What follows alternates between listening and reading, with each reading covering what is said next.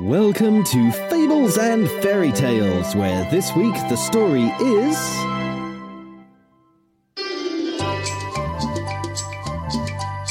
No Tigers on the Table.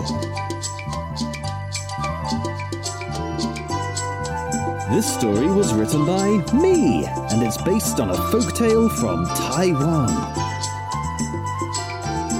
Here to read it to you, it is I, your storyteller Chip Cahoon. This is part 3, with more to see. If you missed everything before today, catch up at fablespodcast.co.uk. But if the story is with you, then let us continue.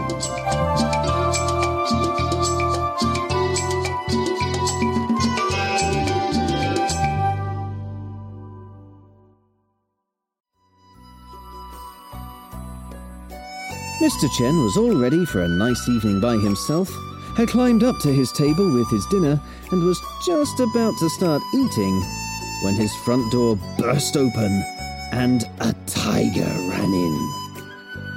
The tiger was sniffing the air. Because Mr. Chen had taken his roof off, the wind had carried the smell of the meat in his dinner all the way to the tiger's home in the woods. Now, the tiger began jumping and clawing at the sides of the chairs. It had never climbed a ladder before, but it really wanted that meat. Mr. Chen roared, "No tigers on the table! Tables are for dinner! Do you want me to eat you for dinner?" But of course, Mr. Chen knew the tiger was more likely to eat him for dinner. So he began throwing rice and dumplings and chunks of meat to try and knock the tiger off the chair.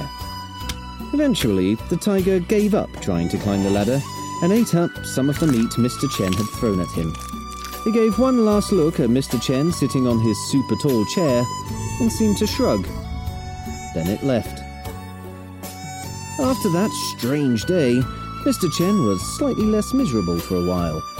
His extremely tall table and chairs had done more than just keep his grandson's shoes, and his grandson's dog from ending up on the table. Once again, the only thing that got near to being on the table was dinner. For about 2 weeks. Then the rain started. Mr. Chen roared, "No rain on the table! Tables are for dinner! Do you want me to eat the rain for dinner?" But of course, Mr. Chen knew that he couldn't eat the rain. And because the rain kept on coming, his dinner kept getting wet. In fact, the rain didn't stop, meaning the table was always wet when Mr. Chen brought up his food, so his bowls and cups kept slipping around. More than that, the rain got faster and heavier, and eventually it became harder and harder to hold on to the rungs on the chairs when climbing up for dinner. That was the moment, though, when Mr. Chen decided he could not take the rain ruining his dinners any longer. He had to make things so that the rain couldn't fall on the table or the chairs. And being a carpenter, he knew exactly what to do. He popped into his workshop and began hammering and sawing and planing and fixing until he had crafted an umbrella large enough to cover the table and the chairs. Then he took the giant umbrella into his living room, carried it up one of his extremely tall chairs, and fixed it to the middle of the table. After that frustrating week, Mr. Chen was slightly less miserable for a while. Once again, the only thing that got near to being on the table was dinner. For about 2 weeks. Then came the day when Mr. Chen was all ready for a nice evening by himself, had climbed up to his table with his dinner, and was just about to start eating with the rain drumming a little tune on the giant umbrella, when his front door burst open, and his granddaughter ran in, soaking wet from the rain, and with a terrified look on her face. "Granddad!" she yelled.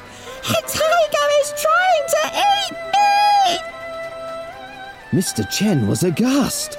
He watched his granddaughter start to climb hurriedly up one of the chairs as, behind her, the tiger slipped in through the front door. Halfway up the chair, Mr. Chen's granddaughter paused to turn and look at the tiger. The tiger jumped up at her and snarled. Quickly, Mr. Chen clambered across the table and reached a hand down to his granddaughter. As he helped her up, he roared, "No tigers on the table! Tables are for dinner!" Mr. Chen's granddaughter scrambled onto the table next to him, then whispered, Granddad, we are on the table. Mr. Chen gave her a glare so hard it could knock down a tree.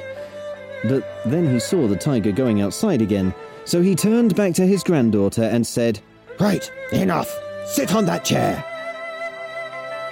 Mr. Chen and his granddaughter had just got comfortable in the chairs again when they heard a wild scream, and in ran Mr. Chen's grandson carrying his dog. Both were soaking wet from the rain and had terrified looks on their faces. Granddad, The boy yelled. the tiger is trying to eat me! Both Mr. Chen and his granddaughter were aghast. They watched the boy struggle to climb hurriedly up one of the chairs, carrying his dog over his shoulder, as, behind them, the tiger slipped in through the front door. Halfway up the chair, Mr. Chen's grandson paused to turn and look at the tiger. The tiger jumped up at him and his dog and snarled.